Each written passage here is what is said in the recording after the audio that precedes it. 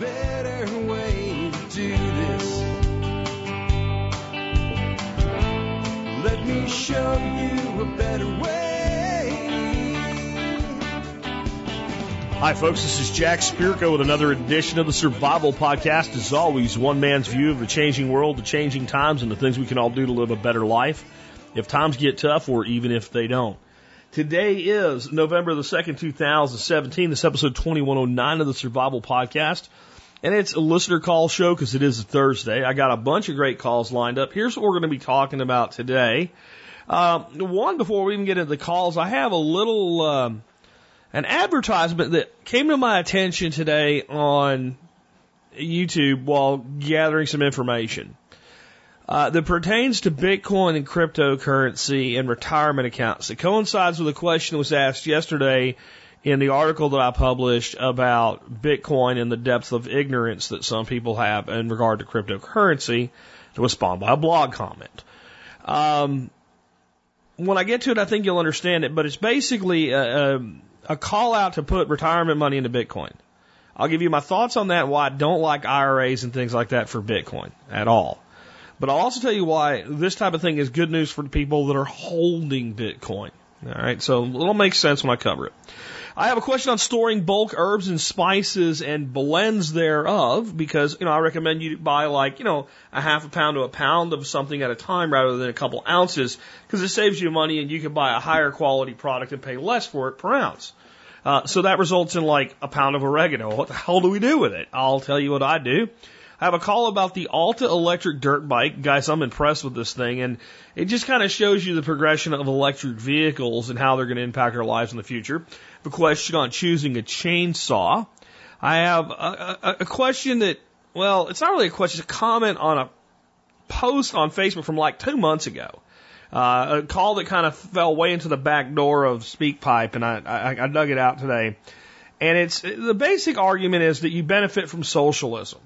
In this case, applied to disasters. And I'll let the caller speak for himself. And I'll tell you kind of my response to stuff like this. I have a question on ideas for a preparedness housewarming gift.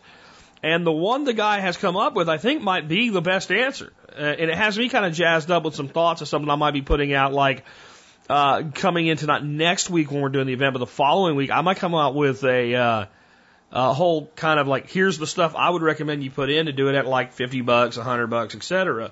But basically an idea for a preparedness housewarming gift for people that aren't preparedness minded, right? So to kind of get them started or something, but they would still even though they're not a prepper in their mind, they'd be oh, that's nice. And then that gets the ball rolling. And it's one less person you have to worry about during a bad time, trying to prop them all the way up. And then I got a question about monetizing a blog, and specifically from the angle of doing it with cryptocurrency. And I'll explain why it really doesn't matter what you're monetizing it as far as what you're going to take payments. And I will try to answer the crypto question, but I want to talk more about the concept of how we monetize our content creation and what we do to get that done. All that and more in just a bit. Before we get into all that, let's take a look at our two sponsors of the day.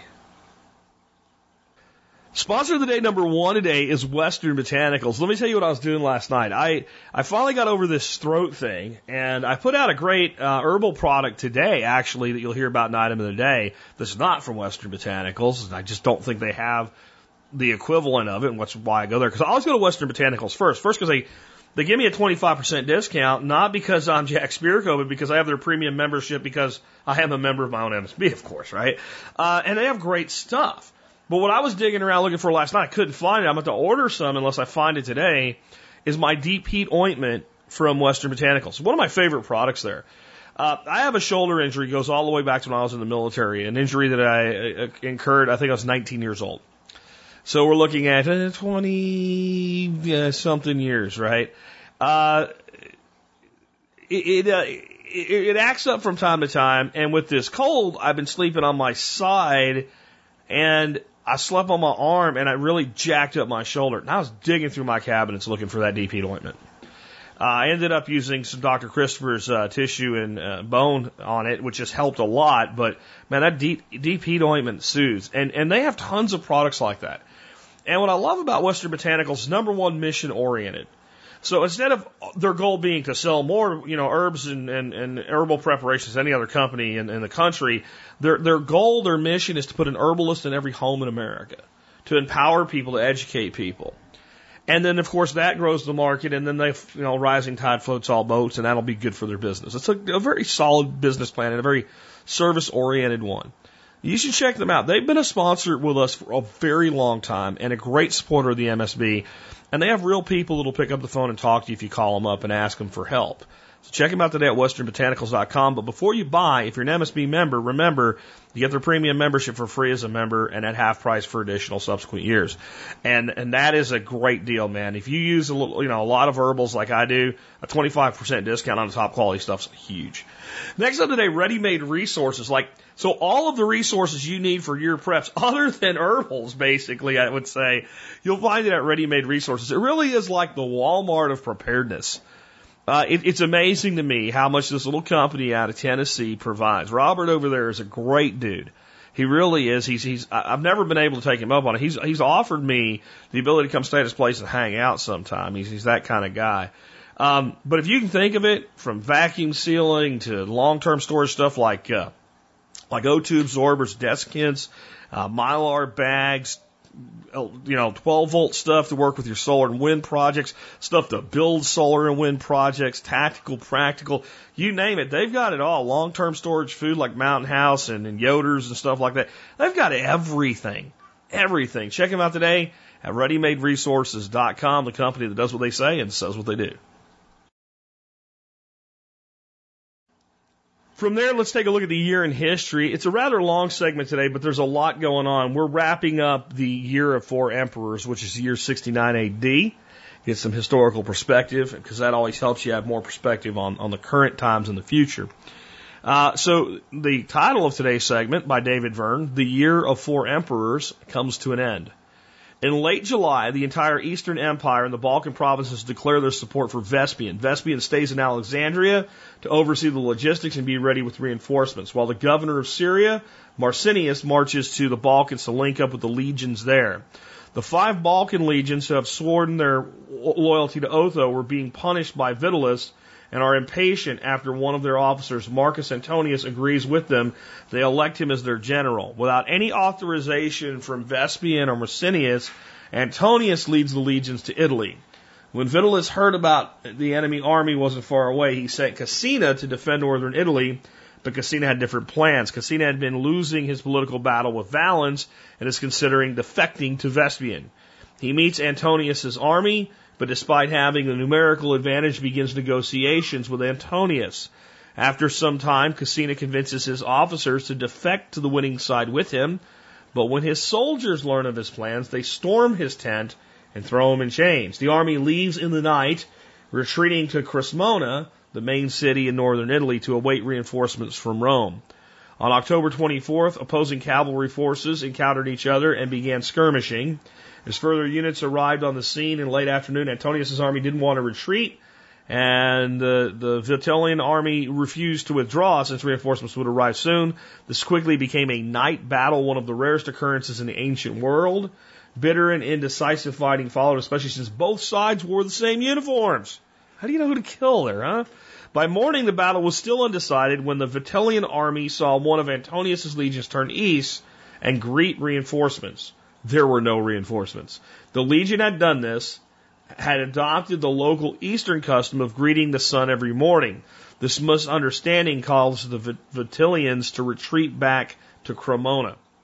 Even though Antonius's army was exhausted, they launched a ferocious assault on the walls, causing the town to surrender. After the surrender, the officers were unable to control their men, and the vicious army sacked the town, almost completely destroying it. Cassina now defected at this point, and Vitellius, other General Valens, had been captured at sea by former members of the Praetorian Guard. After these victories, more governors began supporting Vespasian, and Antonius, hoping for a peaceful settlement, sent a letter to Vitellius to resign, promising him mercy, money, and a villa in the country. Vitellius, especially after the loss of his 2 advisors, is more than willing to agree to the terms and finish negotiations with Vespasian's brother Sabinus, who was living in Rome at the time. Vitellius made a speech announcing his resignation, but this didn't go over well with his supporters. who were very upset that he was abandoning them now. His own Praetorian guard surrounded him, marched him back to the palace. Sabinus thought that everything had gone according to plan and made his way to the forum with an armed guard prepared to accept the surrender in Vespasian's name. Instead, a skirmish erupts, with Sabinus and his supporters barricading themselves in the Capitoline Hill. They were eventually captured and killed, but at the cost of burning down the temple of Jupiter. Seeing no other option, Antonius leads his army into an assault on Rome, and after breaking through 2 gates, they find Vitellius and execute him. He was 54 years old and had reigned for 8 months. Mucianus arrives the day after and begins laying the groundwork for Vespasian's administration.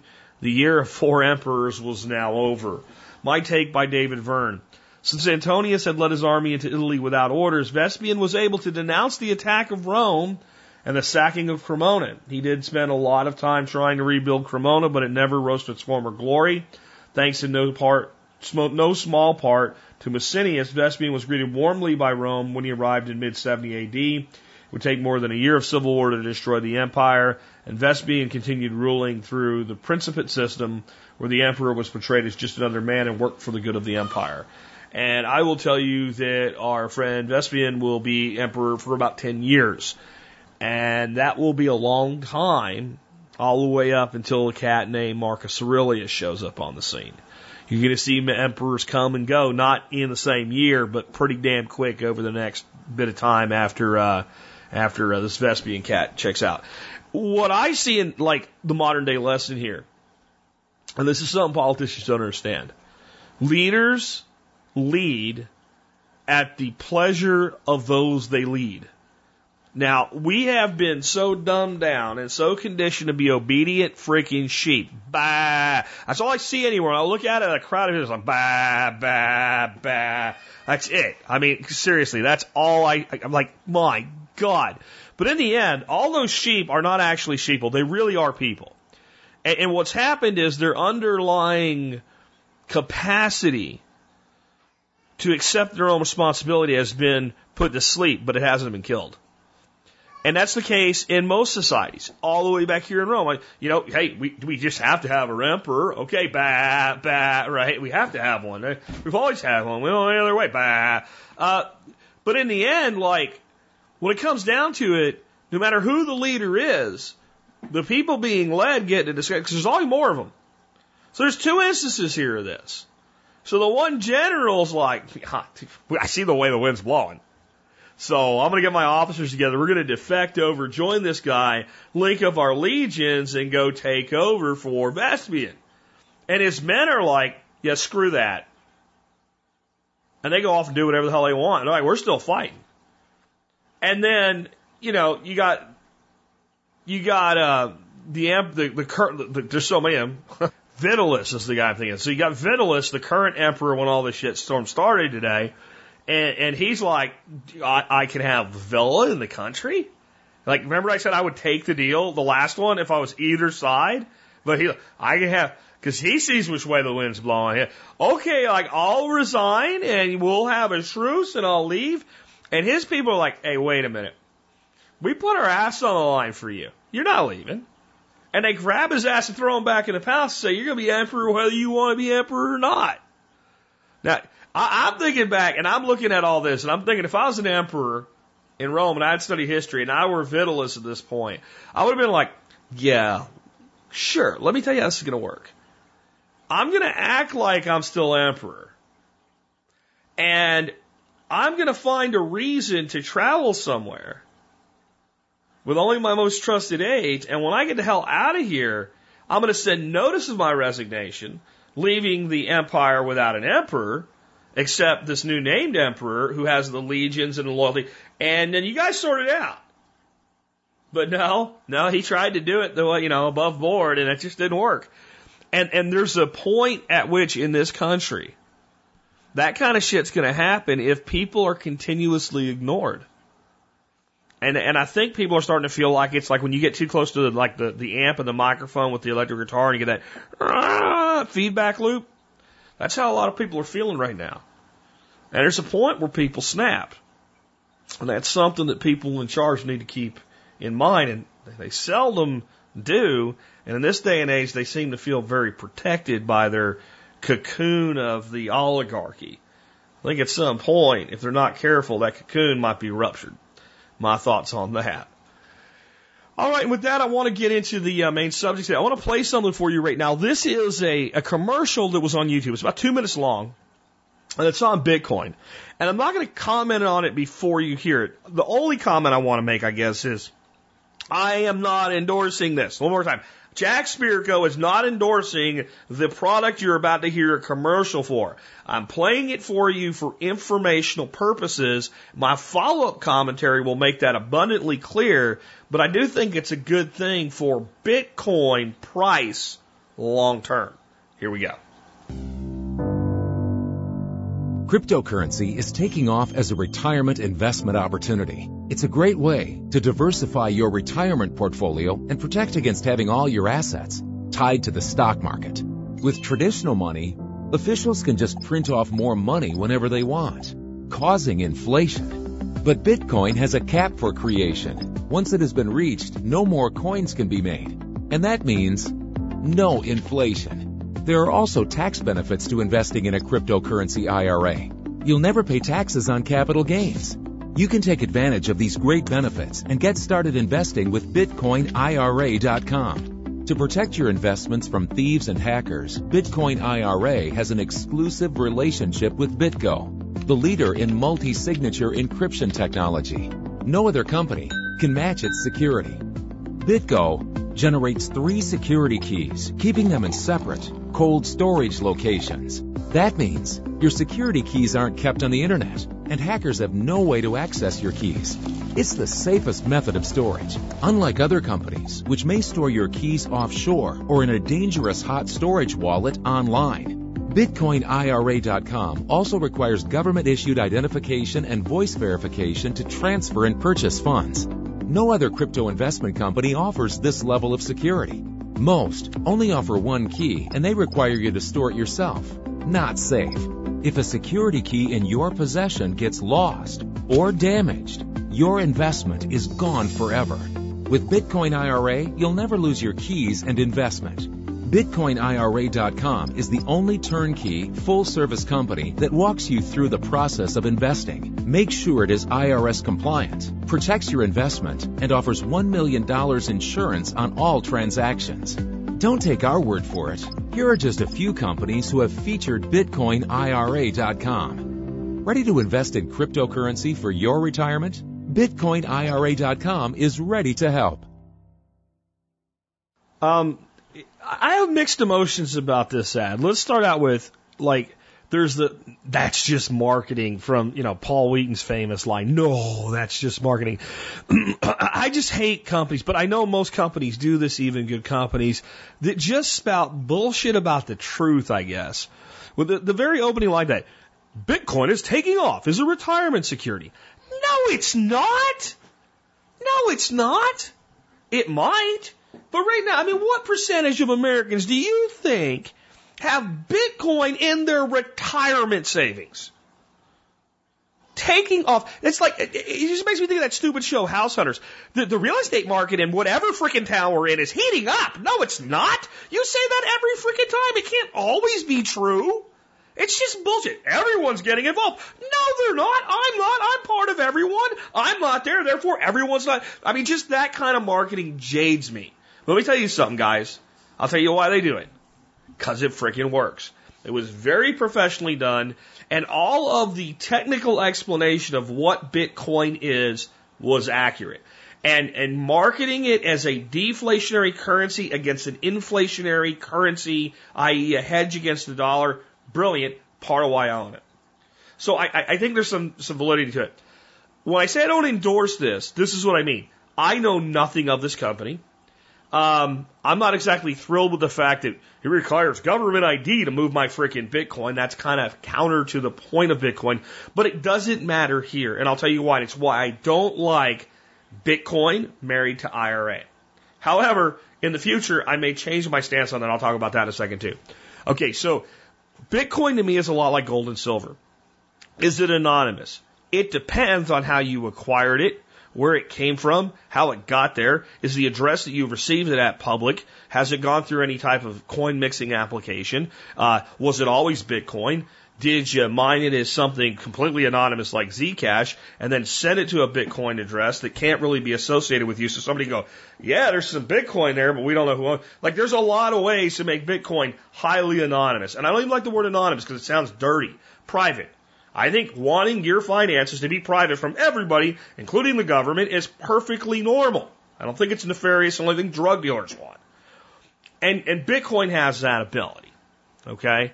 Not as well as some of the other cryptos, but it is the best performing, longest lived, scarce asset cryptocurrency that also has some of that going for it. In other words, you can move it.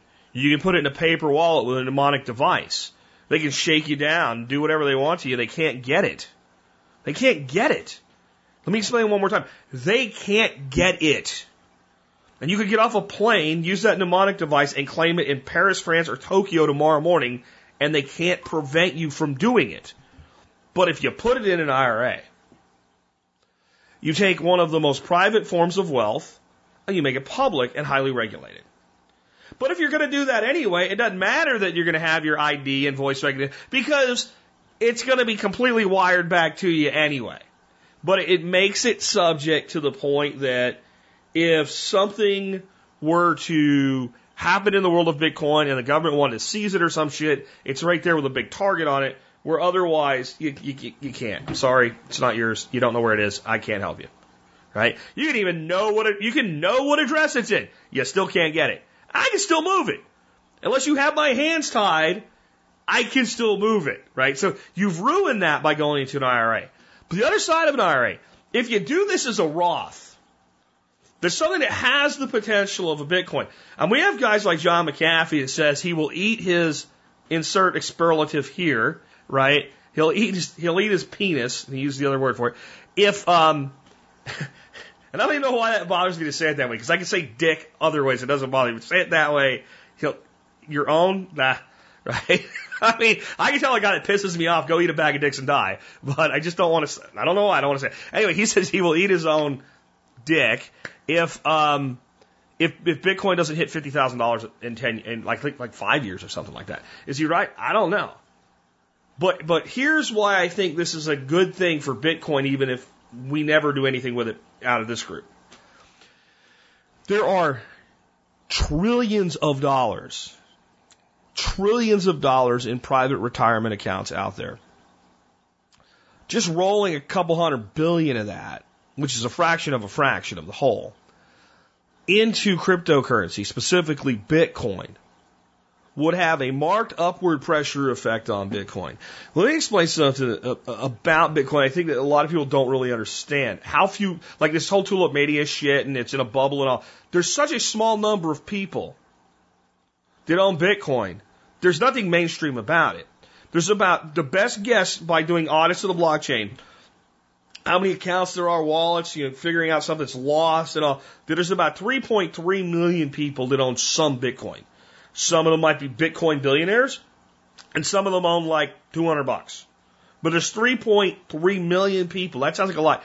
But in the world, that's a fraction of 1% of people in the world own Bitcoin. I would say that there's probably less than that percentage of Americans that own Bitcoin. So what happens if Bitcoin really does take off and becomes something that the average person wants to have a couple Bitcoins or a Bitcoin, or is going to put a few $1,000s into this novelty within their retirement savings? What happens to the price of Bitcoin? I've said this before. What happens if 5% of America wants to own one Bitcoin? Just 5%. So you can look at 100 people, 5 out of 100 want to own one Bitcoin in America. It's not possible. It can't be done. The price of Bitcoin would probably go well beyond $50,000 if just 5% of Americans decided they wanted to own one. And they would never own one. They would never be able to own one. They might have $10,000 or $20,000, and it might be a quarter of a Bitcoin at that point. When I talk like this, you have to understand, there also could be some kind of major development in the world that could crash Bitcoin into oblivion tomorrow morning. It's risk capital. It's another reason I don't like risking your retirement from it. However, I do look at it this way. Let's say that grand gamble were to pay off. The concept of putting a few $1,000s a year over a couple of years into a Roth IRA that's holding Bitcoin so that 100% of the appreciation is not taxable. And this is what I would have to have in a Roth IRA, a self-directed or otherwise, I don't care, however it's designed. I would have to have liquidity. I would have to have liquidity within it where I could convert the Bitcoin to cash and thereby other securities. Because it may make a lot of sense at some point to go, gee, Bitcoin's gone up to $100,000 Bitcoin. It could happen. I know you think I'm nuts, and if I told you it could have went to $5,000 when it was 100, you would have thought I was nuts too. Okay? Maybe I should capture some of that equity. Or the government starts rattling around. Well, I might exit some of that position at that point and convert it to another security. And when they want to go do whatever they want to do to get involved with, messing with publicly, notified Bitcoin, I don't have any. I have cash or I have a stock or an ETF or something like that. So I think there's potential here, but I'm not ready to say, like, this is the company I would use or anything like that. And here's my rules. Like, I'm making these as I go to try to fit a evolving paradigm. I say 5 to 10% of your net wealth should be in gold and silver. I don't know what percentage of your net wealth should be in Bitcoin, but I know it shouldn't be major. I would say that only risk capital goes into Bitcoin or other cryptocurrencies at present time. Period. The end. Infinity sign, okay? But if you were going to say, I want to put some of my retirement into Bitcoin or other crypto, I would say, I'm not giving you the number you should use. I'm giving you the cap of the number you should absolutely never exceed right now in the current state of affairs of 5%. So if you had $100,000 in your retirement account and you wanted to put 5 of it into cryptocurrency within some sort of retirement vehicle like a Roth IRA, okay. And one more time on IRAs and 401ks. If you have the option between a Roth and a conventional and you choose a conventional, you hate money. You hate money, you hate money, you hate frickin' money. And I'm not going to explain it again, and you can make up any bullshit you want. The Roth always wins. In fact, the better your investments do, the more the Roth wins. And it means more flexibility and the ability to withdraw your contributions penalty-free. And if you don't understand that, I'm done preaching on that one. I do want to say this, though, because I've talked about cryptocurrency here for like 8-9 minutes at the beginning of the day's show. I get emails from time to time. Oh, we should talk less about cryptocurrency, more about guns, more about gardening, more about this, more about that. Got one today. And what I said is, hey, look, the majority of the discussions on cryptocurrency come on shows like this, feedback shows. I think I have done one standalone Just Jack show on cryptocurrency and a very small handful of interview shows.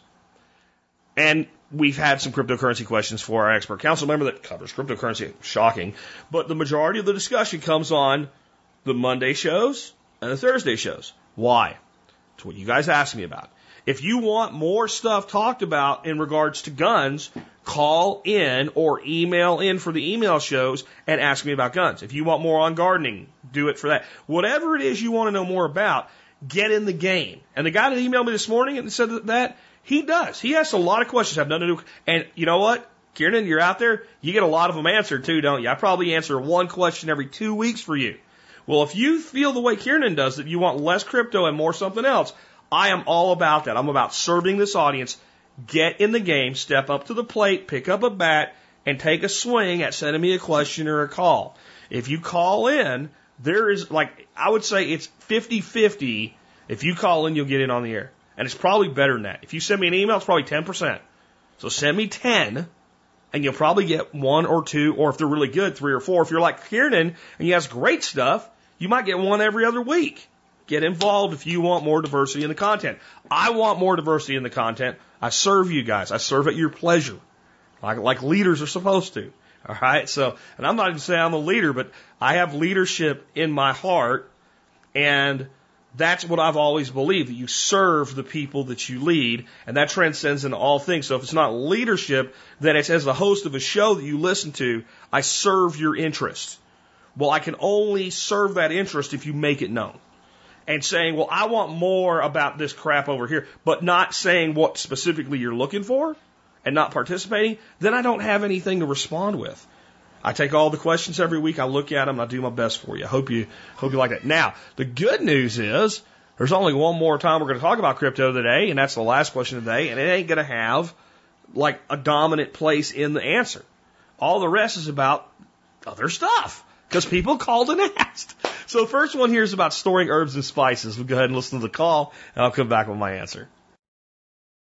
Hi, Jack. I have a question about how you store your herbs and your spices.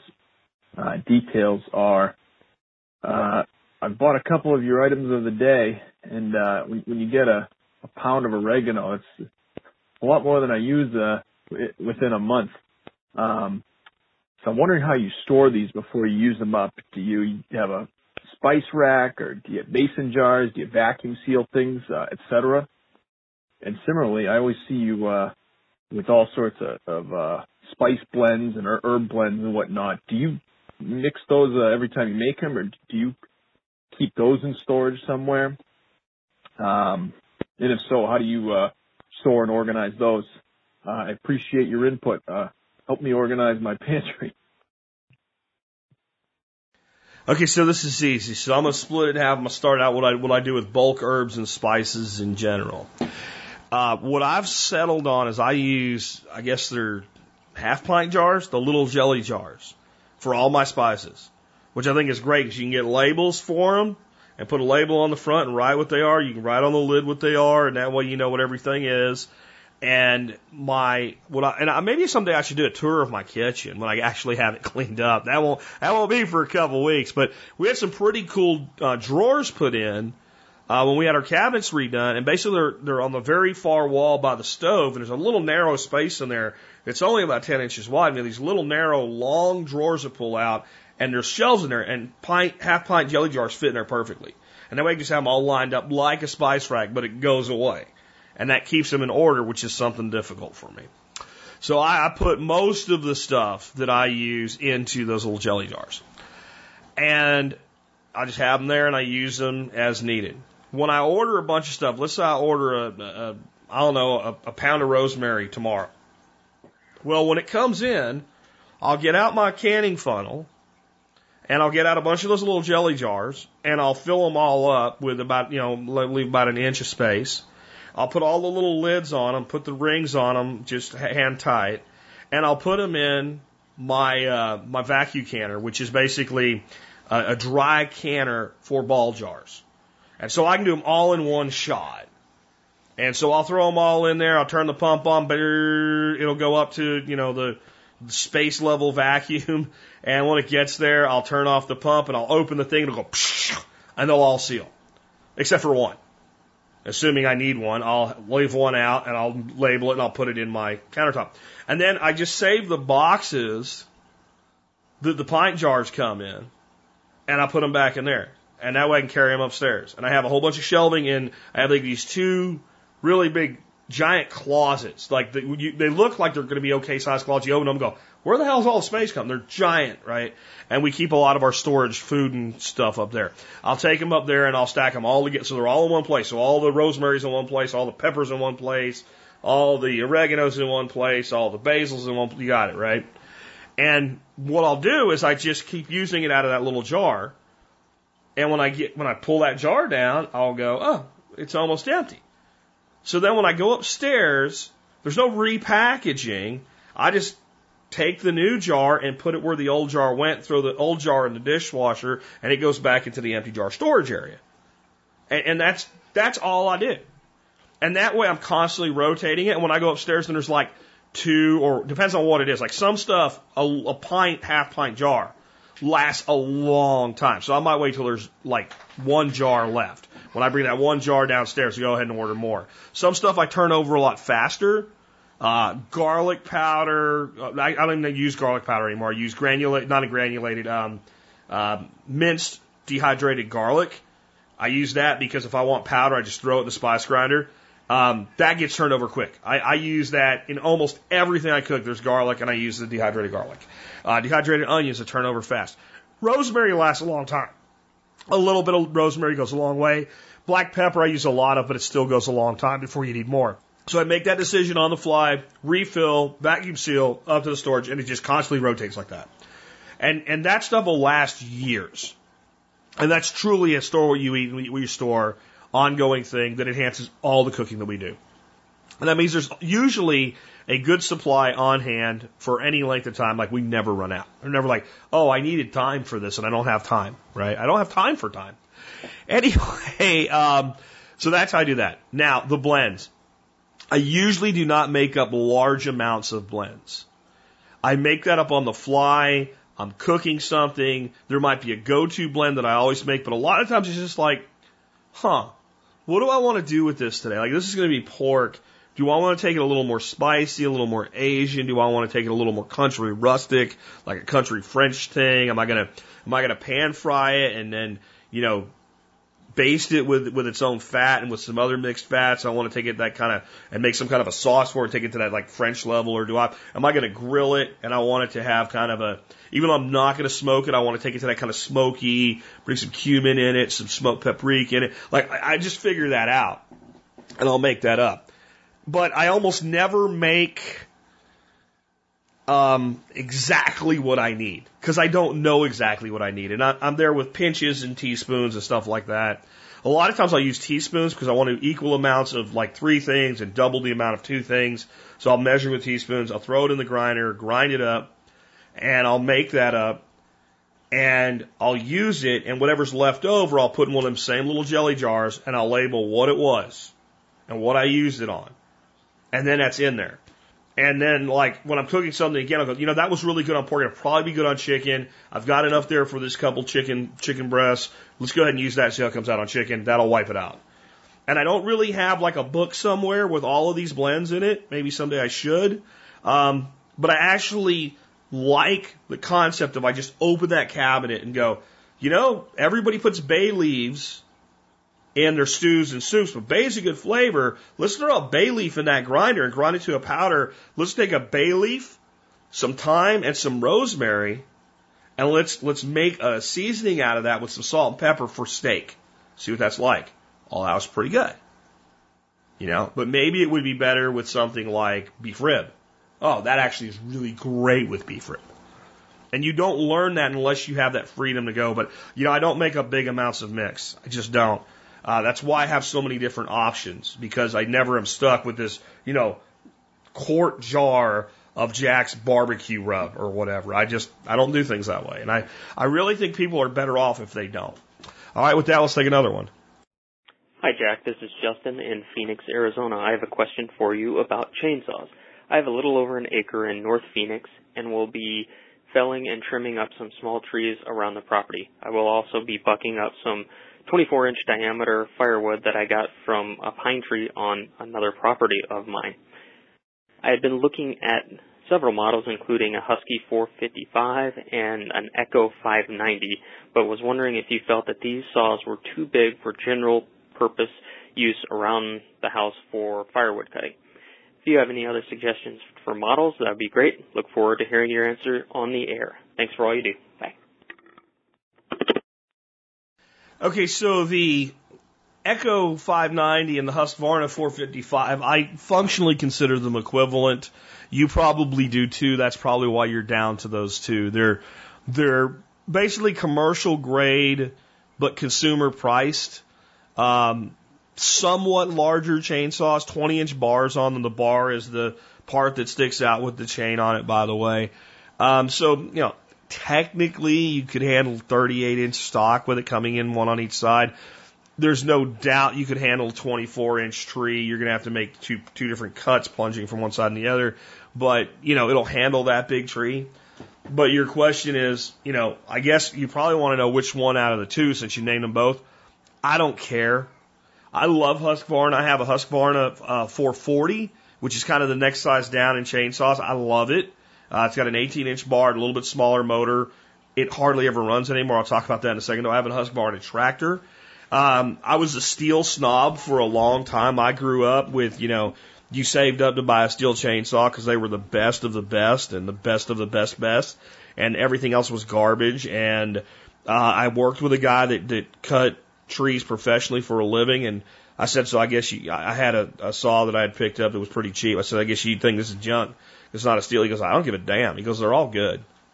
It's all about the quality of the manufacturer that you buy. In other words, all the good manufacturers, Husqvarna, Steel, etc., Echo, they make good chainsaws. And then they make mid-grade chainsaws, and then they make crap chainsaws. And his assertion was, if you buy, the highest quality out of a major manufacturer, they're all good. It's not that hard to make a chainsaw. And it kind of changed my viewpoint. And so I would tell you that they're within $20 of each other or something like that in cost when I looked them up, that whichever one you personally like, better get it if you're going to go this way. Is it too big? They're not too big. But you may find it not pleasing to use such a large, heavy chainsaw for a lot of your everyday, rigmarole stuff. So one thing I would say is ask yourself, this giant pine tree that you're going to buck up, is that going to be probably the only time that you're ever going to deal with stock that large? And if it is, you might ask yourself, do I know someone with a large bar, 20, 22 inch, 24 inch bar chainsaw who would let me borrow it for a day? Because if that's the case, then you might downsize that saw a little bit. However, having a large, heavy duty, commercial grade chainsaw, and somebody's going to be like, they're not commercial grade. They're there. I know they're not the top of the line from either, but they're damn solid.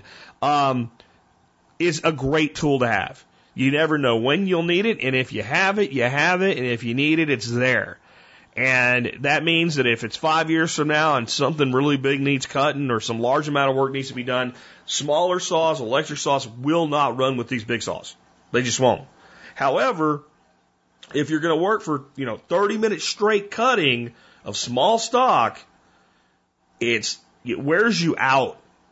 It really wears you out running these heavier saws, especially when it's quick cutting, lots of it, versus, working, felling larger trees or what have you. So you might consider a couple options. One, I have links to both of the saws you asked for, so people want to take a look at them. I also have a link to the saw I own and use 90% of the time now, and my Husqvarna sits there on the shelf. It's the Oregon Power Now cordless chainsaw. It is not equivalent to any gas saw. I want to be clear about that. From a power or speed standpoint, it is not. What it is lightweight, fast, efficient, and you pull a lever and sparks fly out of it and your chain's razor sharp. That's what it is. And for limbing trees, for cutting small stock and all, especially green trees, like where you really see the difference in the electric and the gas, is dead wood. Dead wood is hard. It's much harder to cut. It takes longer, and it will wear out these battery power saws. DeWalt makes a good one. I can't think of it. There's a company that's Cobalt makes a decent one now. Black & Decker makes a shitty one, but it does work. I'm familiar with Oregon. I own it, so I'm comfortable recommending it. That blade's always sharp. On green or wet wood, it cuts like butter. You get into the harder stuff, it's a lot harder to get through its legs, especially like, post oak and things like that. But the thing is, it's kind of expensive. But best of the best worlds would be something like you're talking about, one of these Echoes or Huskies, and something like that, whether it's the DeWalt, whether it's the Oregon. I like the Oregon because of the auto sharp feature. It's worth paying more for the chains for, I promise you. The fact that you're sitting there with a file and in 3 seconds my blade's razor sharp is worth paying a little bit more for the chains, and they last damn long enough. So if you're going to be doing mostly smaller stock, you could look at that. The other thing you could look at is picking up this big heavy saw for the good money, and there's a lot of stuff out there like the Pull-In Pros and stuff that are like 14, 16 inch bar gas saws that are really lightweight. They're not junk, they're just not great, but they sell for $100-ish, Walmart and what have you. And picking up something like that as a secondary saw and using it for all that small, quick work, I still would prefer cordless electric saw for that, but it costs 3.5 to 4 times what a Pull-In Pro or something equivalent does. And the cheap cordless saws are garbage. Don't even consider them. you'd be much better off with a Pull-In Pro or something equivalent. So those are my thoughts on it. It's not too big. It just will wear you out if you're going to be doing a lot of small stock cutting. If you're going to be doing a lot of bust and slash off and doing pruning and stuff. For pruning my trees, I love, love, love my Oregon Power Now. It's so lightweight, it's so easy, and it works so good. I use my reciprocating saws a lot for pruning as well, especially fruit trees because you can get a nice clean cut with it.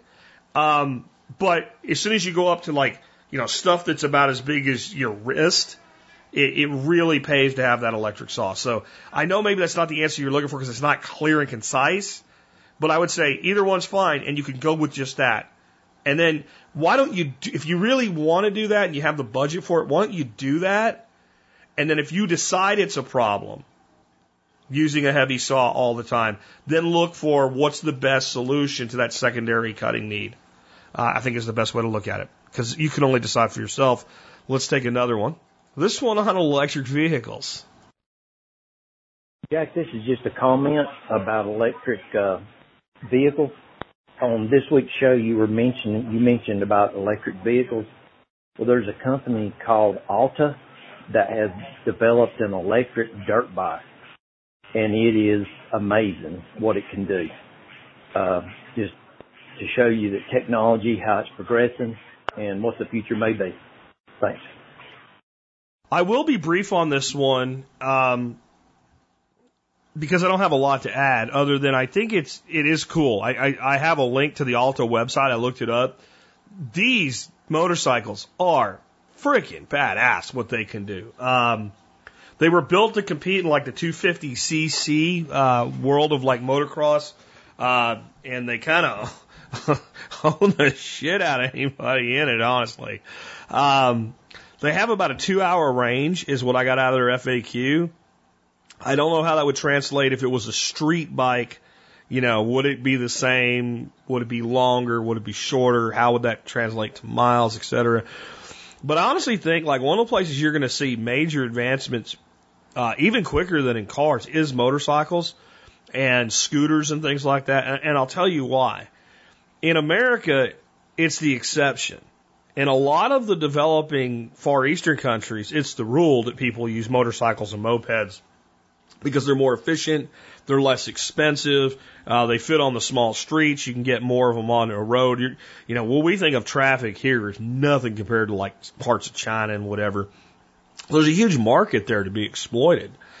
And in a lot of ways, motorcycles lend themselves to becoming electric with current technology better than cars because they weigh so much less. So they need so much less power, especially if we're not worried about, winning a motocross race and jumping across some dirt mound or something like that. And what we're more concerned with is getting from point A to point B over, let's say, 10, 20 miles commuter distance. And electric bikes can be incredibly fast, like dangerously capable of acceleration. There's actually quite a bit of programming and tweaking that goes into a motorcycle so that when you throttle up with them, they throttle in an even linear model instead of just going all out and blowing you off the back of it or blowing the bike over or what have you. It's not complicated, but it needs to be done right. But yeah, check them out, and it's going to be interesting to see where electric vehicles go in the future. I think we're coming to an age where a lot of things that people thought was all fantasy are going to start becoming reality. The downside of motorcycles, because they're so much smaller, they can carry less battery reserve. And that I think you'll see cars continuing to extend range, and you might find motorcycles extend and plateau a lot faster. We'll see. Anyway, check out the Alta. It's pretty badass. It's one of those toys that every guy would look at and go, don't know if I'm going to buy one, but if I had one, I'd enjoy having it. And so check them out, the Alta electric motorbike. Let's take another one here on socialism and disasters. Hey, Jack, I was cruising Facebook the other day. I noticed somebody posted a comment or a post in the Survival Podcast forum on Facebook, and it was something to the extent of are y'all okay with using socialism to help the people in Texas? I'm in Texas, by the way. I'm North Texas, so I wasn't affected by the hurricane. But, you know, it stewed on me. It ate on me for a while because, no, I'm really not. A lot of people need help. No, I'm really not. And quite honestly, really ain't no need for the government down there.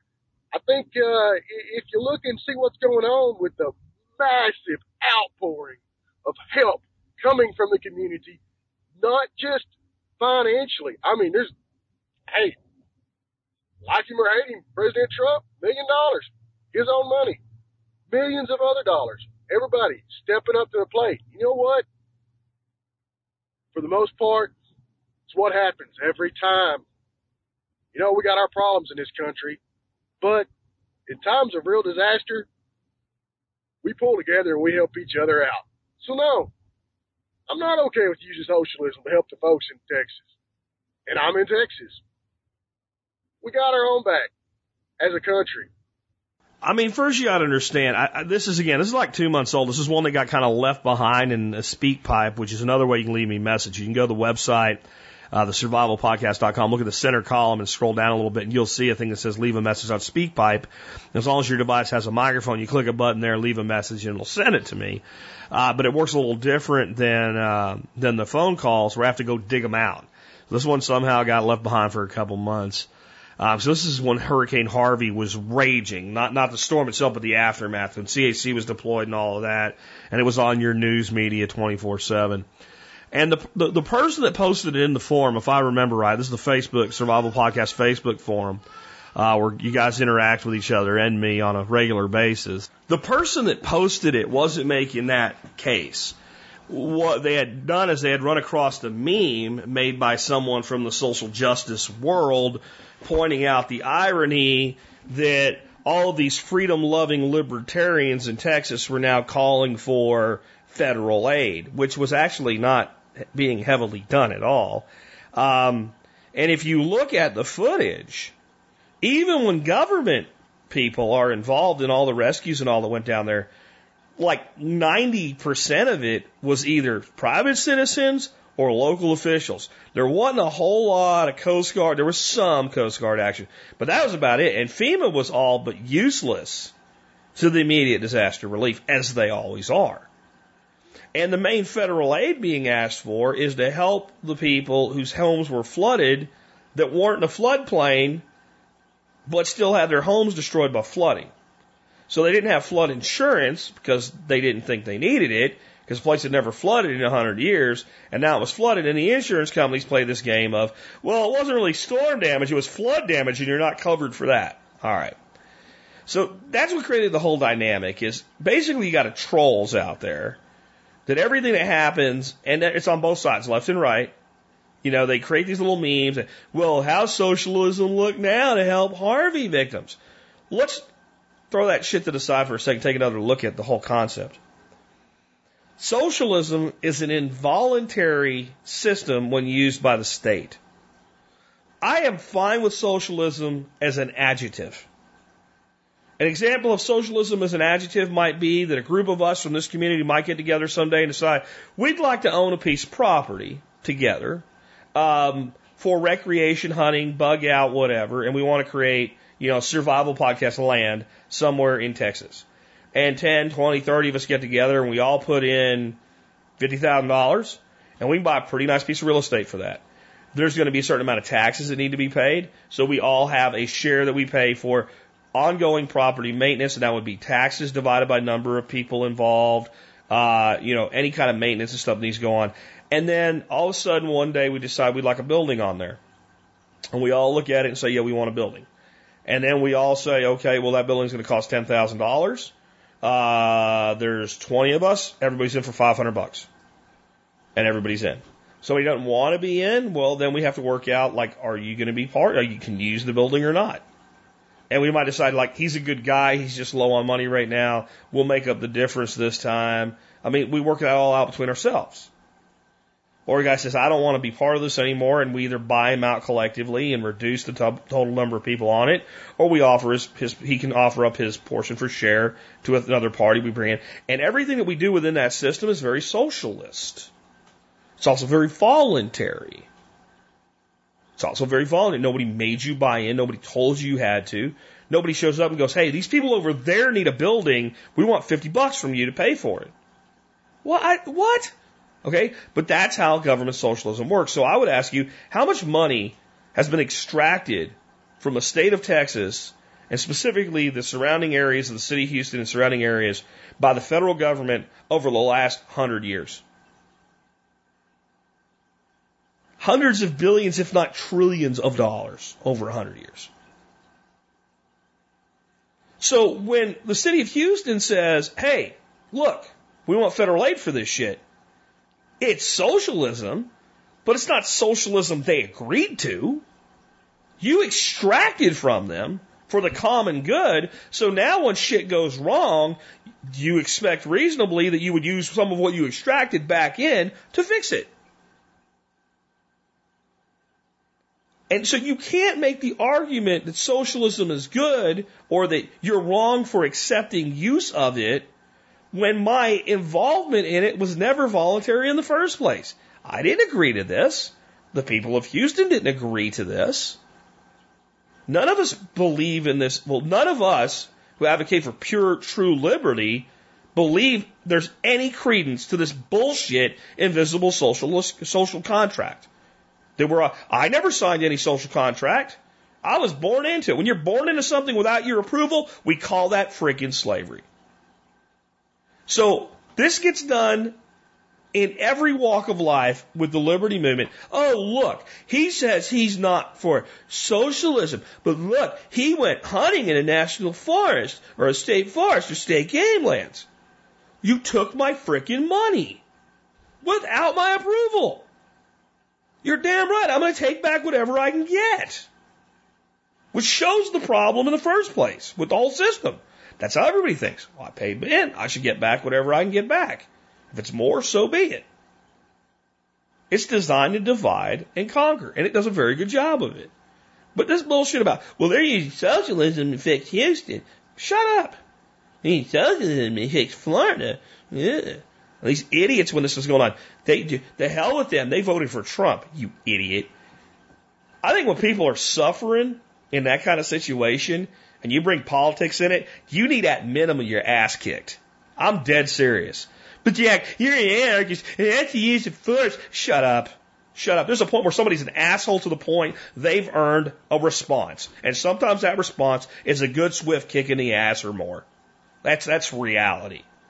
It's friggin' reality. And just remember, when you see all this trolling shit, it's a very small number of people, a small number of small-minded people that can't defend their ideas that they put out. So they resort to these little childish bullshit things. And most of the time when you fact check their shit, it doesn't add up. Now, I actually like memes. I make quite a few of them because I think they make people think. But what you're doing should be based on facts and reality, not some kind of nonsensical crap. But am I okay using socialism to help people in a disaster? Well, if those people were pulled into socialism against their will, and they've been having their property and their money taken from them by force for a long time by a larger entity, and they now need help, expecting that entity to repay some of what they've put in to help fix their problems, yes, I'm okay with it. I'm not okay with socialism, but since it's here, I'm okay using it when necessary to correct a problem because you've victimized those people for 100 years or more, taking their property from them by force. You've put yourself in the position, the state put itself in the position of caretaker and justified the taking of property as such. Well, when time comes that it's needed, pony up. Absolutely. Now, am I okay saddling the rest of the country with the bill by going beyond what was going to be spent anyway? I'm really not. I think when you have a disaster, you cut all this other shit back to take care of the most pressing needs. That's how you run. any company, any corporation, any well-run country. This is the budget. We have X dollars this year. Here's an emergency need.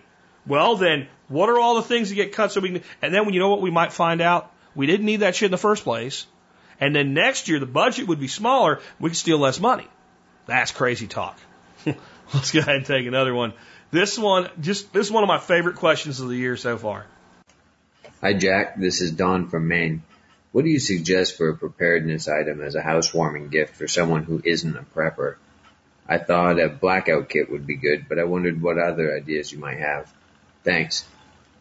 On some levels, I guess it depends on how much you like them and how much you want to spend. For instance, when my son and daughter-in-law got their first place, we got them a Berkey water filtration system.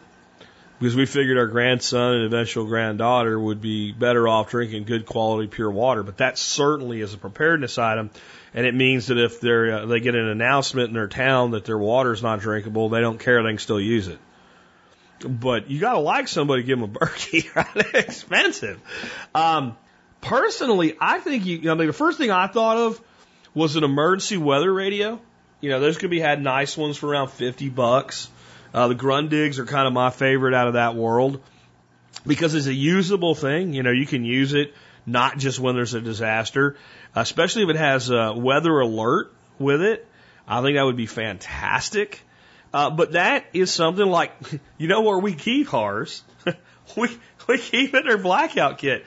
And I think maybe the idea of a blackout kit might be the best idea for what you're asking about. You might already have the best idea. Because I'm thinking like, a 4-pack of the E-Tech City lanterns is like 20-something bucks. Like, so you got 4 lanterns, some, chem lights, flashlights, some batteries.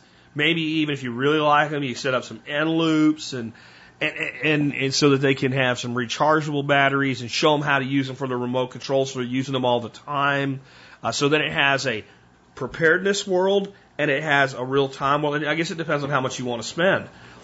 And I actually, when I got this question today, I was ready to spend some time and put together like the 4 best blackout kits I could, all lined out with parts for like, I don't know, $40, $100, $150, $200, something like that. And I went, fool, you do not have time for this shit. And I loved it. Like when the gun builds and all, I love it, man. I'll sit there and I'll spreadsheet it out and I'll use yours. Yeah, but maybe I can do better. Now you're going to give me a confinement, right? Like some of the stuff I've had for 5 years, what's available now? Can I get a better deal on it? I love doing that. I don't have time this week.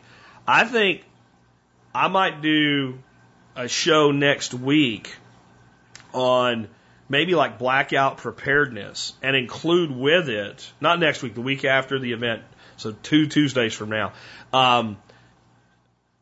that very thing.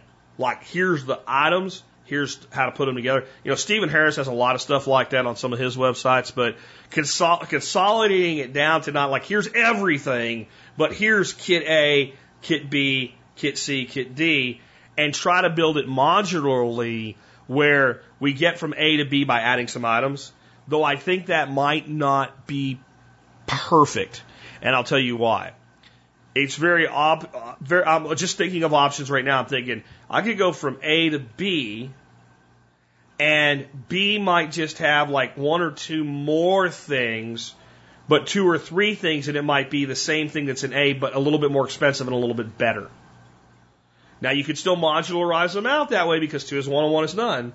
But coming up with like the space they'd fit in, containers for them and all, I think it's really cool. We have these things. Our blackout kit has grown to like 2 things now. And they're about the size of a milk crate, but they fold up. They're made out of like vinyl. And so that way you'd have 2 handles on them. You grab them, you pull them out, and you start handing stuff out.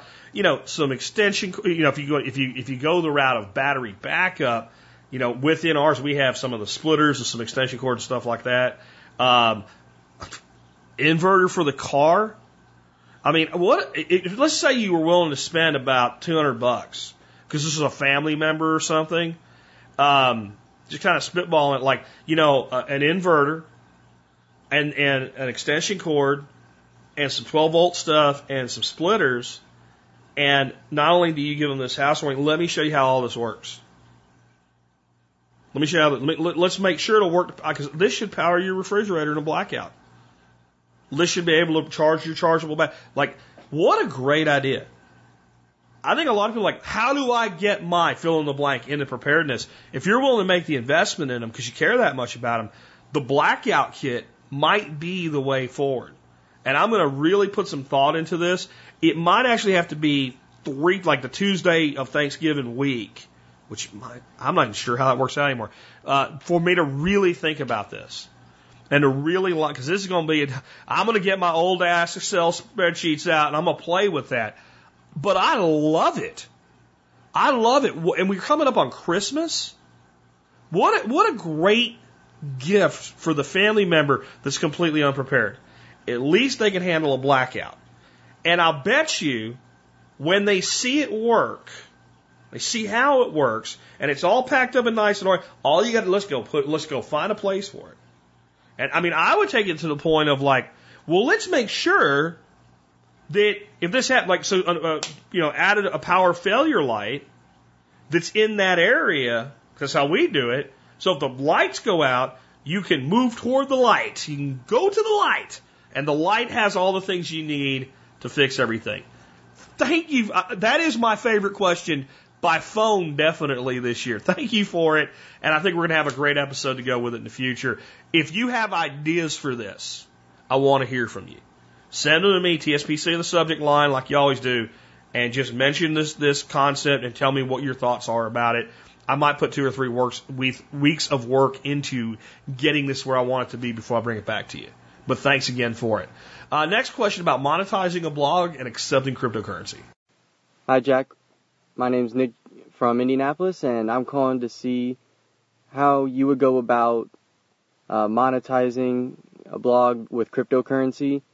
So my details are, I just started a blog recently and am looking on how to monetize it in the future. As of now, I'm just trying to gain support for it and get people on it, but I would like to eventually accept cryptocurrencies, and I was wondering how to do that safely. I noticed that you published the addresses on your website to receive it there, and I was wondering how you do that and verify transactions and all that on your end, and making sure that it's coming from who it says it's coming from exactly. I was curious about that. And then I was also wondering if there's any plugins that you know of that you trust. I've heard about like BitPay and things like that, and which one you might recommend if you're going to go that route. Thank you. I appreciate everything you do for this community, and I think it's awesome what you're doing, and just keep being great at it. Thanks, man. Okay, this question really isn't a cryptocurrency question, but it kind of is. So let's start out there. As far as accepting cryptocurrency and what I do, I just have addresses to various wallets that I make available, and I don't make them real obvious. But I think there's a misconception about security risk with cryptocurrency addresses. Providing an address is only a risk if you're concerned with somebody knowing you got money. So if you didn't want the government to know you got money, for instance, you wouldn't want to make it available to figure out what address it was. You can do things with a Jax wallet that kind of mitigate that. So every time you receive money with your Jax wallet, it generates a new address so that the next time you request money, you can get it sent to a different address. So that instead of having that one address get payment over and over and over again, so occasionally I just go in and change the receiving address to a new one. But the old one keeps working. And that's pretty much what I did. I just went to my Jax wallet, picked 6 cryptocurrencies I was willing to accept, and put them up there. Now, let me say something about what people pay with when it comes to paying for MSB to give you an idea of what's the most dominant player. It's Bitcoin. People can say whatever they want about altcoins, and people can shit on Bitcoin all they want. It is the number one method people use to pay. I have probably gotten 90% of the payments made for MSB and cryptocurrency have been, in fact, I'd say probably 95 or 98% have been Bitcoin. Because I get a few orders a month in for Bitcoin, maybe a couple a week on average. And I think I was paid with Ethereum once. I think I was paid with Dash twice, Zcash once, and Litecoin 2 or 3, maybe 4 times. And everything else has been Bitcoin. The reason I bring that up is if you want to accept cryptocurrency on your website and you want to do it as easy as possible and you want other ways of accepting money, then I would advise you to look at Stripe for your merchant processing, for, Visa card, MasterCard, all that stuff. And at this point, I'm irritated enough with PayPal that I would say over PayPal. There's good reasons to take PayPal, but if you want to be able to sell stuff, probably the best merchant account you can get set up with quickly right now is Stripe, Stripe, stripe.com. And they have a feature. You click a button and it'll let you take Bitcoin. And it'll make the conversion. If you're selling something for $49.99, it'll get the current price of Bitcoin, convert it, give that person an address, they send you money, boom, done. Coinbase works about as easy as PayPal for accepting, but you can only accept Bitcoin. You can't accept also cash or a credit card, right? You only accept Bitcoin with Coinbase, but basically you put a button on there and you can set it up as a subscription, whatever. It'll do the currency conversion, all of that too. So both of those would be your easiest ways to do that. But what you're really asking me about is monetizing a blog. Because I assure you, you do not care if you are running a proper business, whether somebody pays you in Bitcoin or with a Visa card or with a PayPal account. You care that you get money. Because that's how you stay in business and grow your business. So I was doing some research. And I think a great resource for any of you out there that want to make money with a blog, because see, Survival Podcast is a blog. Its primary medium of publication is a podcast distributed by a blog. There's a lot of people doing vlogs or video blogs, but if they're smart, they don't just put their shit on YouTube. They put their shit on YouTube and they embed it in their blog and they build an email list. And I'm going to tell you that the most important thing you can do when it comes to making money with your blog is build an email list. Because it's how you bring people back over and over again. It's how you come across something and reach them and sell to them. It's how you develop, if you're smart, you develop little free courses that they can get, and you drop it into your autoresponder once and, hey, get my free course on how to blah, blah, blah, blah. And then they put that in there and they become subscribed to your main list, but they also maybe every 3 days after they do that, they get this little email that tells them this one little piece of information, and that creates value. That's your database. So you have to be building an email list. I personally recommend Aweber. But I found this company that runs a blog called Pinch of Yum, as it sounds like it is a food blog.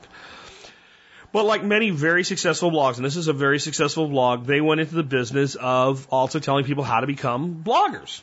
And that became a piece of their income. And one of the things I think that's the reason they originally did this was to make sure that you understood that they were successful.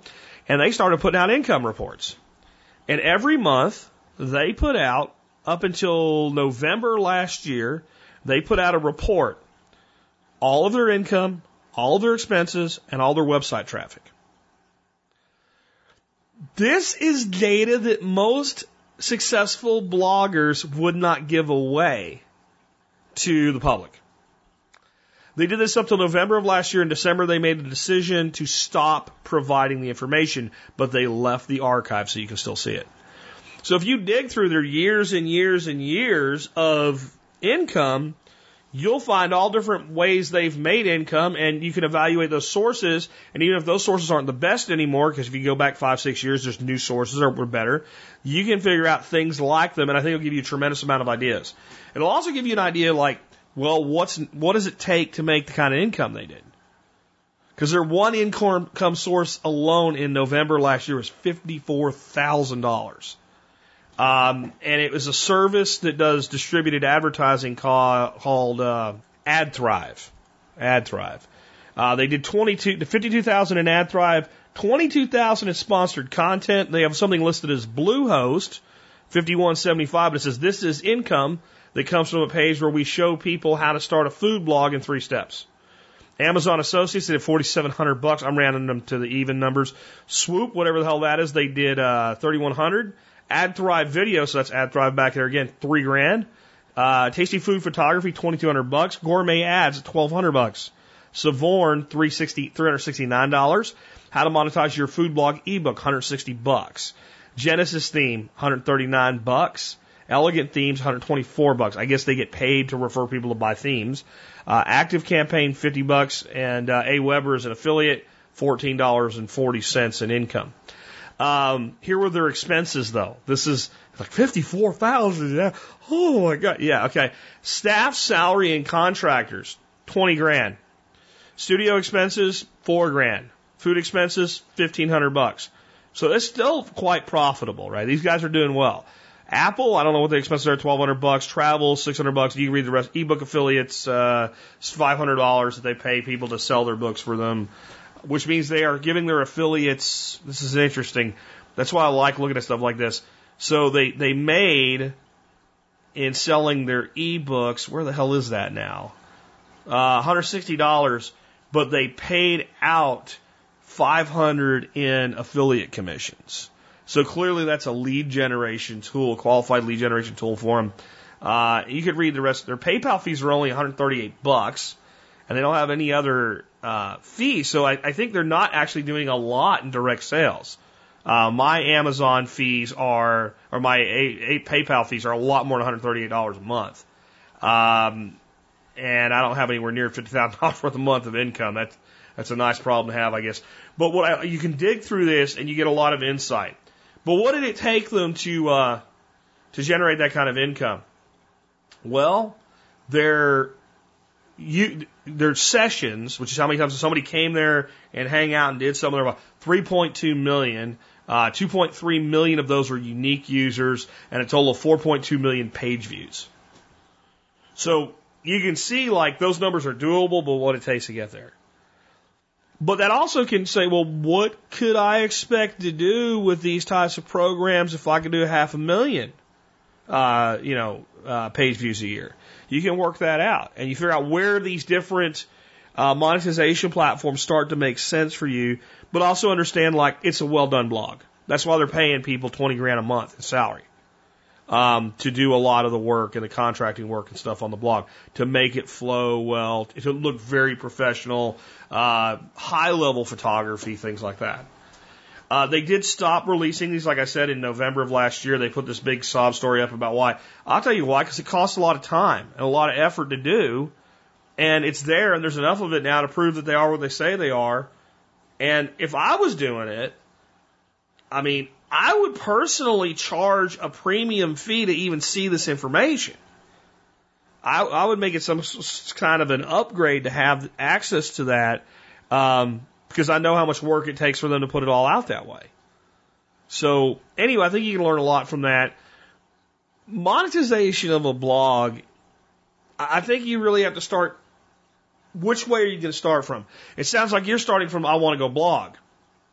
Okay, then you blog, you build up a reader base, and you find products that fit into it. The other way to do it is to have a business and use the blog to build up the business.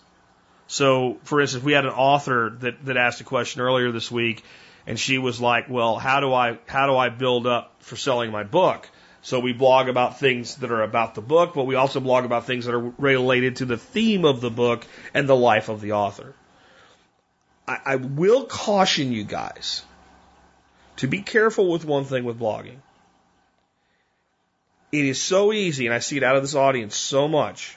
Another prepper blog, another prepper blog, another prepper blog, another prepper blog, or another homesteading blog, another homesteading blog, another homesteading blog. You can do that. It's okay. But unless you come up with some unique angle, some unique level of presentation, you are highly in danger of pedaling a bike that goes nowhere, basically becoming white noise in the background. Because there's so much content about this. I'm not discouraging you from doing it, because even if you don't become successful with it, you'll learn so much you can apply to something else. But the reality is, what I just said is true about, like, if you give me 100 niches, they probably all are that way. Food, cooking, do-it-yourself, automotive. And Charles Sandville is very successful with what he's doing. He has a hook. You have to have a hook. this Pinch of Yum site, their hook is high quality, unique dishes, great photography. You look at it, you want to eat it. It's very shareable. It's something people are going to put on Facebook and Pinterest and stuff like that. It's designed to make all of that easy. It's very, very well done. That's kind of their hook. And so I think one of the problems is a lot of people will look at a blog like Survival Podcast and think, well, that's good enough for Jack. Jack built his blog 10 years ago. Jack has a lot of traction because he's been around 10 years. You look at something that's even older, like Survival Blog by James Wesley Rawls.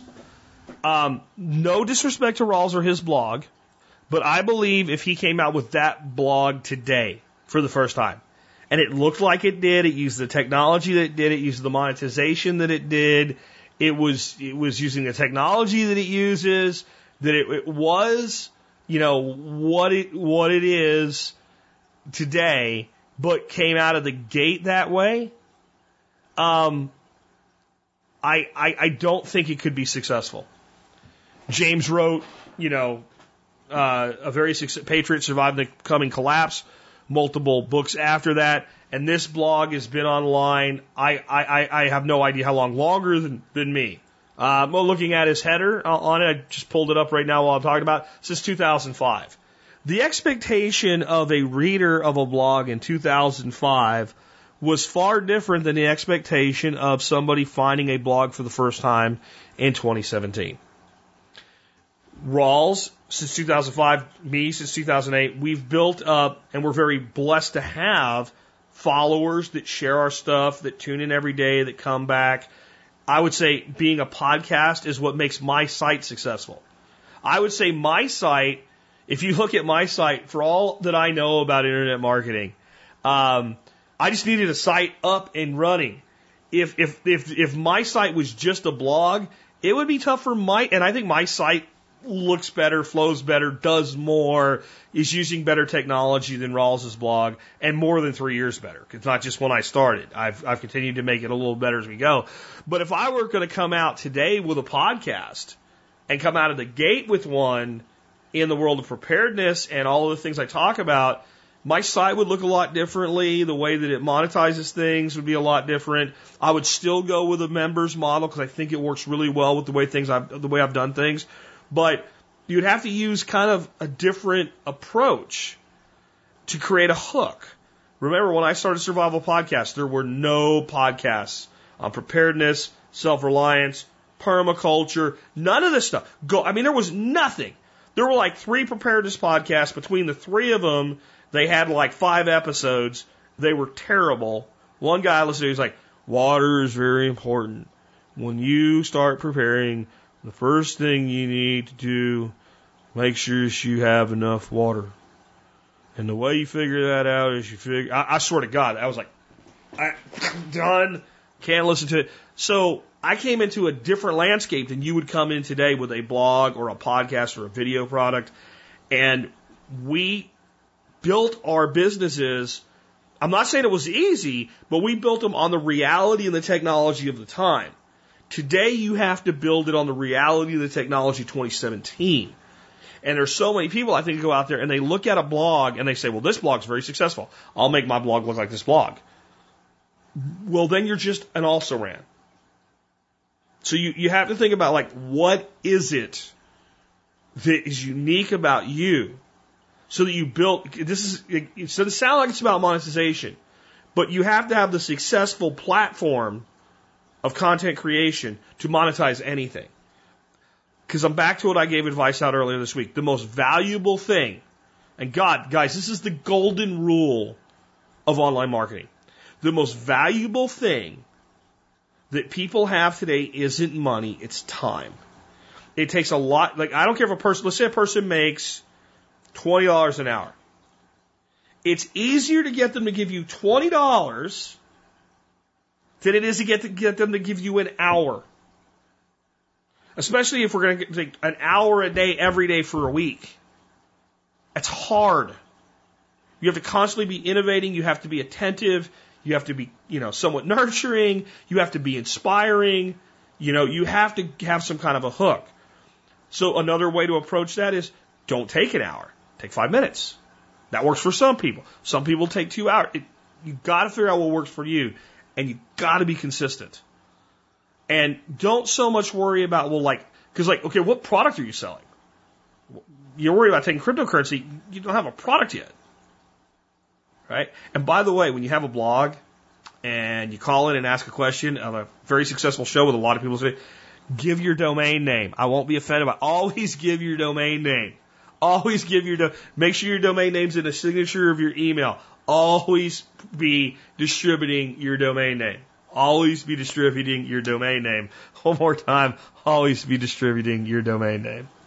All right, guys. Well, we've worn it out. And as you can hear, yeah, my voice is back. And that brings us to our item of the day. And it's a product that I said I would tell you more about after using it for about a week. And I've been using it a little bit longer than that now. I'm very impressed with it. It's made by a company called Gaia Herbs. It is a throat spray made with echinacea, golden seal, and propolis. And I believe it really helps shorten the duration of my, current head cold and my laryngitis. And laryngitis is just a horrible thing for a guy who makes a living with his voice. I hate it. I hate it so much. Let me tell you a little bit about the 3 ingredients in it. And remember, I am not a doctor. I don't even play one on TV like that Dr. Oz guy who pretends to be a doctor on TV every day. Yeah, I know he's an MD, he's still pretending to be a doctor. Anyway, so these are all so I'm not prescribing anything. I'm not making any health claims. I'm not claiming anything cures or prevents or treats disease because the government will not let me do that without saying you're a bad guy, need to go into a bad place. All right. But here's what other people say about it. This comes from the Lancet. Echinacea has been shown in some studies to boost immune response, reduce the occurrence of the common cold, and increase white blood cell count. And the source on that, the Lancet. Golden seal has been shown to have numerous immune-enhancing effects in clinical studies. However, in relation to the product, the most important component is likely golden seal contains phytochemicals and alkaloids that produce a powerful astringent effect on mucous membranes, reducing disease-causing inflammation, and has antiseptic effects. So if your throat's swollen and you use something that's an astringent that reduces inflammation of the mucous membranes and also helps prevent bacteria from growing, that's a good thing. All right. And then propolis is a proven antibiotic and antiseptic properties. May also have antiviral and anti-inflammatory properties. Source on that's drwhale.com. On Golden Seal, my source is draxe.com. Both of those are in my my write-up with links to the source. Even WebMD has great things to say about propolis, though. Propolis is bee glue, I guess. It's usually reddish, and when you take a beehive apart and it's held together with sticky, gooey stuff, that's propolis. If there's a hole and they don't like it because of where it is and they seal it up with propolis. That's what it is.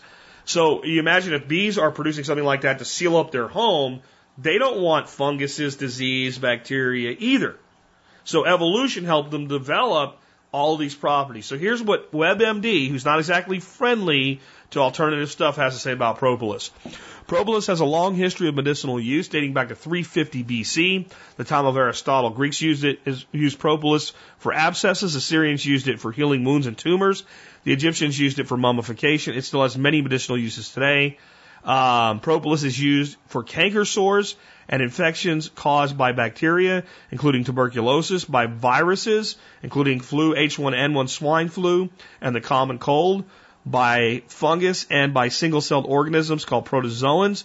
Propolis is also used for cancer of the nose and throat, for boosting the immune system, and for treating gastrointestinal problems, including Helicobacter pylori infection and peptic ulcer disease. Propolis is also used as an antioxidant and anti-inflammatory agent. Not exactly a bad thing. These three together, echinacea, golden seal, and propolis, are just like a trio of immune boosting and antiviral, antibacterial superstars, in my opinion. Anyway, as they say, the proof is in the pudding. And I think you could hear the results this week over a few days of using this stuff and giving my throat some rest. I used to use a different brand that was mostly just echinacea. It's not available anymore, and I had run out of it. I really think I would have been better off if I had, kind of gotten on this stuff much quicker. And what I'm going to be doing is using it once or twice a day through the entire cold and flu season. This time of year, I get this problem. I think it's a combination of doing so much speaking, because I do a lot this time of year, so much travel, because I do a lot this time of year, workshops, and being exposed to so many different people. You know, basically, maybe my immune system's not what it used to be, even though I eat better than I ever did, because I never see people anymore. And all of a sudden, you know, you go from seeing like 3 people a week to being surrounded by hundreds of people multiple times throughout this time of year. And it's everybody, I think, gets more of it. But I'm going to use it and see how it works more. Is it a tonifying thing to reduce or suppress this? And I don't know if that'll work. But I'm going to tell you, with the herbs that are in it, the price that it is was like $18 for a 2-pack of the 1-ounce bottles. And as effective as I feel that it's been, and I mean, the effect is somewhat immediate when you have a sore throat. It's not like a chloroseptic thing where it numbs it, but you can talk, you know, that's nice. And it does reduce that scratchy, where it makes it constantly feel like you need to cough. I think it belongs to your preps. I will say for you guys with kids, it may be a little bit difficult to get them to use it. It does burn a bit. And it burns because it's a tincture. So it's made with alcohol. So it's like 60% alcohol. Which I also thought you needed to know, because some of you, I don't drink alcohol at all. 3 sprays of this stuff's not going to get you drunk. It's not going to have any real effect on the body. It's delivering the concentrated herbs. But check it out. It's made by Gaia Herbs, Echinacea Golden Seal Propolis Throat Spray. Best thing I've found since my other brand went away. You can learn more about it at tspaz.com. And remember, at tspaz.com, no matter what you buy, you help support the Survival Podcast. You'll find all our Amazon reviews there, but you can just get on straight on over to Amazon from there and help the Survival Podcast no matter what you buy. Our song of the day today, we just completed the Bad Out of Hell album by Meatloaf. And, of course, all of those songs are written by Jim Steinman. So we decided to kind of follow it up with an encore of a song by Jim Steinman himself. This is from 1981, and it's from his album Bad for Good, and it's the title track, which is Bad for Good. What you'll hear in this song is a continuation of the theme on kind of the Peter Pan and the Lost Boys. Bad for Good, Lost Boys, and Golden Girls is another song on this album. And Jim, I think, was highly influenced by this. Again, the musical play that Genesis Bad Out of Hell was called Neverland and based on this. And there's a lot of that feeling throughout the whole Bad Out of Hell album, because 3 of the songs are straight out of there, and the other ones kind of play in with it. As I showed you the other day, even some of the lines in the other songs come from that play. But what Steinman said about kind of Peter Pan, he said, it's always been one of my favorite stories, and I've always looked at it from the perspective that it's a great rock and roll myth, because it's about, when you get right down to it, it's about a gang of lost boys who never grow up, who are going to be young forever. And that's about the perfect image of rock and roll, the best one I can think of. So, you know, that is a myth, right? But do you not think we believe it when we're teenagers? And I don't know if teenagers today do.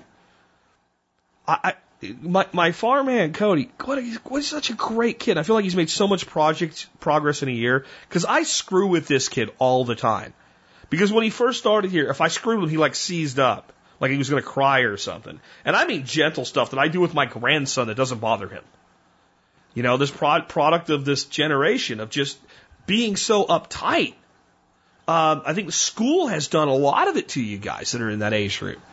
But last night, like, he put the wrong label on a carton of eggs. And he was like worked up about it when Dorothy said, hey, those aren't mini eggs. Those are regular eggs. You need to put them in a different carton. Oh, it's like 12 eggs. It takes 10 seconds to swap them over. It was no big deal.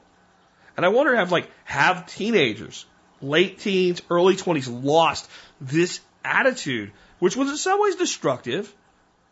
But I was talking about it with the whole Bad Out of Hell album. It's what we grew up with. Guys that are 40 and 50, gals that are 40 and 50, you remember running around in old cars, getting a car that was made for 5 people and piling 14 people in it so everybody could go somewhere. And the damn wheels were near rubbing the inside of the fender wells and stuff like that. You know, just being kids. And I think there is some value and kind of that cocksure attitude of, I'm going to be able to do whatever I want. And I think one of the reasons that today's music, even though some of it's really good music, lacks something, it lacks that. It lacks that. It's too studio. It's too bubblegum. But there's always been studio bubblegum music, going back to the 30s. But what the stuff that's even not too studio and not too bubblegum lacks, it lacks this spirit. I'm going to live forever. It might be a myth, but I think there's a place in our life for a little bit of it so that we'll take those risks while we're young and we still can. That's what this song is for me. Bad for Good. Jim Steinman, 1981. With that, this has been Jack Spirko with another edition of the Survival Podcast, helping you figure out how to live that better life. The sea is whipping the sky. The sky is whipping the sea.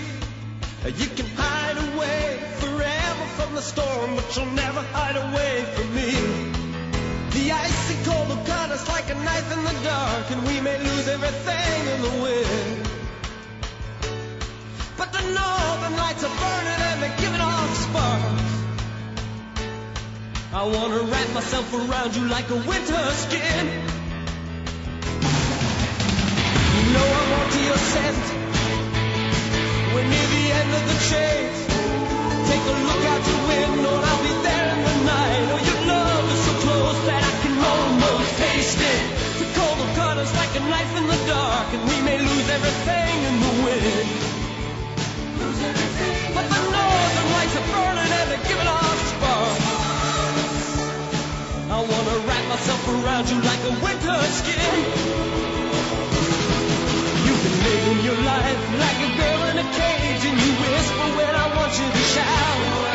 And I'll never know why you want to go on sleeping when there's nothing left to dream about. But you better remember, if it's something I want, then it's something I need. I wasn't built for comfort, I was built for speed. If it's something I want, then it's something I need. I wasn't built for comfort, I was built for speed. And I know that I'm gonna be like this forever. I'm never gonna be what I should. And you think that I'll be bad for just a little while. But I know that I'll be bad for good. Ooh, I know that I'll be bad for good.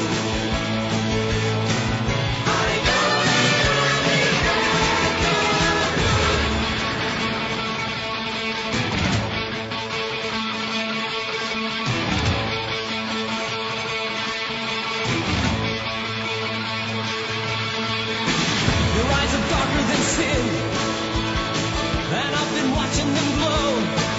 Take a chance on a promise and a roll of the dice, and put your foot on the gas. Let it go, let it go, let it go.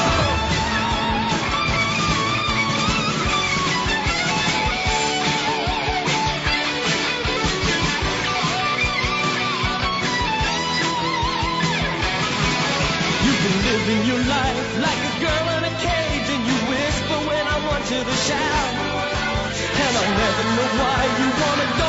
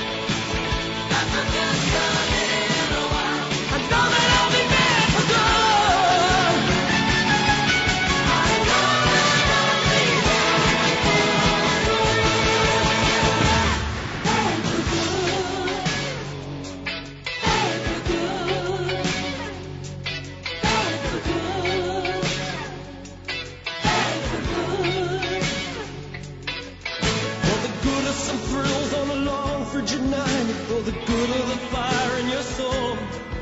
For the good of the kiss, let me hold you so tight. For the good of getting out of control.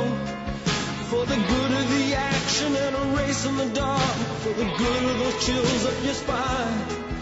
For the good of the rock and the roll in your heart. For the good of what's yours and what's mine. For the good of believing in a life after birth. For the good of your body so bright. For the good of the search for some heaven on earth. For the good of one hell of a night. For the good of one hell of a night.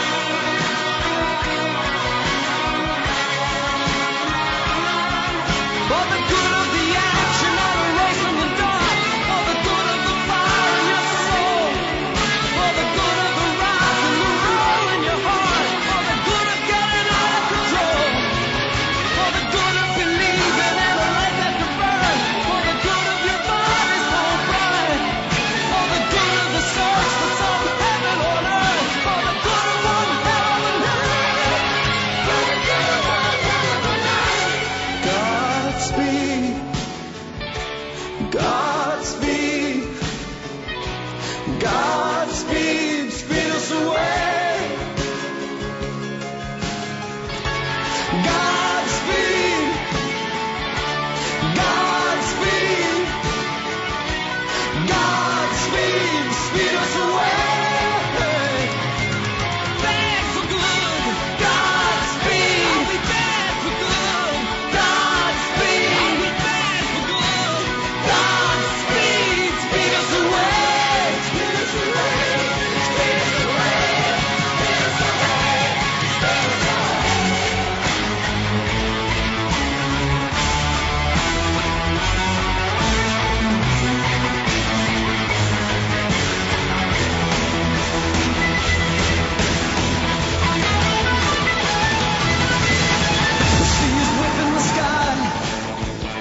The sky is whipping the sea. You can hide away forever from the storm, but you'll never hide away from me. The icy cold will cut us like a knife in the dark, and we may lose everything in the wind. But the northern lights are burning and they're giving off sparks. I wanna wrap myself around you like a winter skin. I know that you can be bad, at least a little while.